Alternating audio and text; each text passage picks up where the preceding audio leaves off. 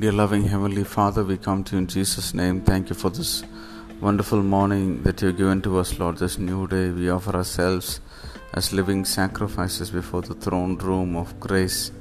Yes, Lord, thank you for this day, for this, Lord, joy of being your children, Lord Jesus. We take it as a great privilege.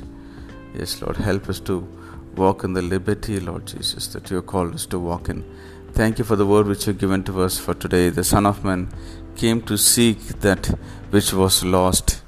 Yes, Master, Lord, you really care for your people. You are so much concerned for your people, Lord Jesus.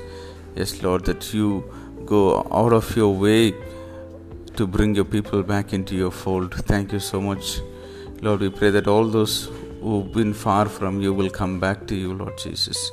Yes, Master, we pray that all those people, Lord, who are lost in this world will find refuge in you, Lord Jesus. May your saving grace be revealed to your people, Lord. May people experience you in a mighty way.